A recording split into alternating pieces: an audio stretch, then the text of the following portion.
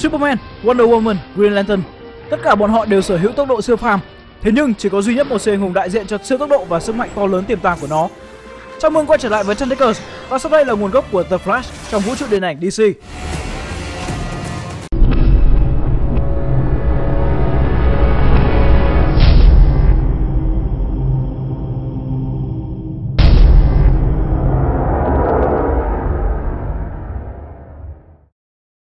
Dường như trở thành truyền thống với các siêu anh hùng, tuổi thơ của chàng trai Bob Allen hay Barry Allen cũng không bình yên như mọi đứa trẻ khác.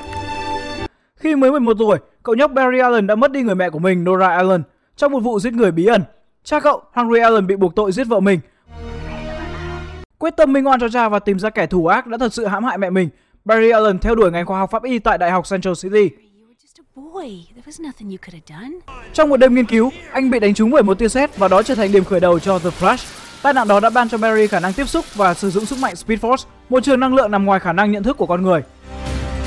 Tiếp xúc với Speed Force giúp Barry có khả năng di chuyển ở tốc độ phi thường. Anh đủ nhanh để không những vượt tốc độ âm thanh mà thậm chí đạt đến tốc độ ánh sáng và hơn thế nữa. Nhưng nó không chỉ đơn giản là nhanh như Batman đã trầm trồ, mà thực chất anh có khả năng bẻ cong trường thời gian để điều khiển tốc độ của nó theo ý muốn.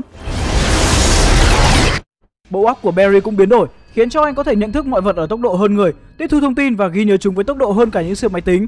Qua đôi mắt của anh, thời gian và hoạt động của mọi vật gần như chậm lại. Không chỉ có vậy, Flash còn có hàng loạt những sức mạnh bá đạo khác. Anh có khả năng hồi phục siêu tốc để chữa lành vết thương trong thời gian ngắn. Siêu động lực giúp Flash có thể ra đòn mạnh ngang ngửa những tay đấm hạng nặng như Superman hay Wonder Woman. Dao động cơ thể ở cấp độ nguyên tử giúp anh đi xuyên được các vật thể rắn như tường. Với dòng điện là phản ứng kèm theo việc sử dụng sức tốc độ của mình, Flash còn có thể điều khiển những tia sét để tấn công kẻ thù hay phá hỏng đồ điện tử xung quanh.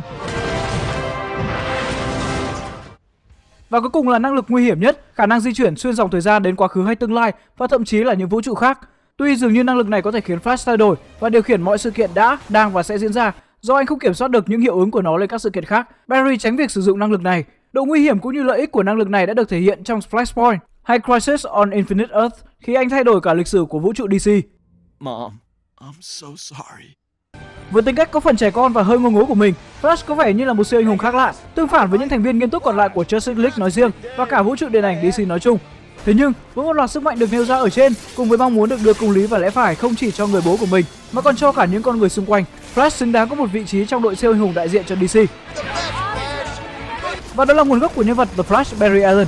Bạn có biết điều gì thú vị nữa về siêu anh hùng này? Hãy comment ở bên dưới cho chúng mình biết nhé. Đừng quên like, share và subscribe channel để cập nhật những video tiếp theo. Xin chào và hẹn gặp lại.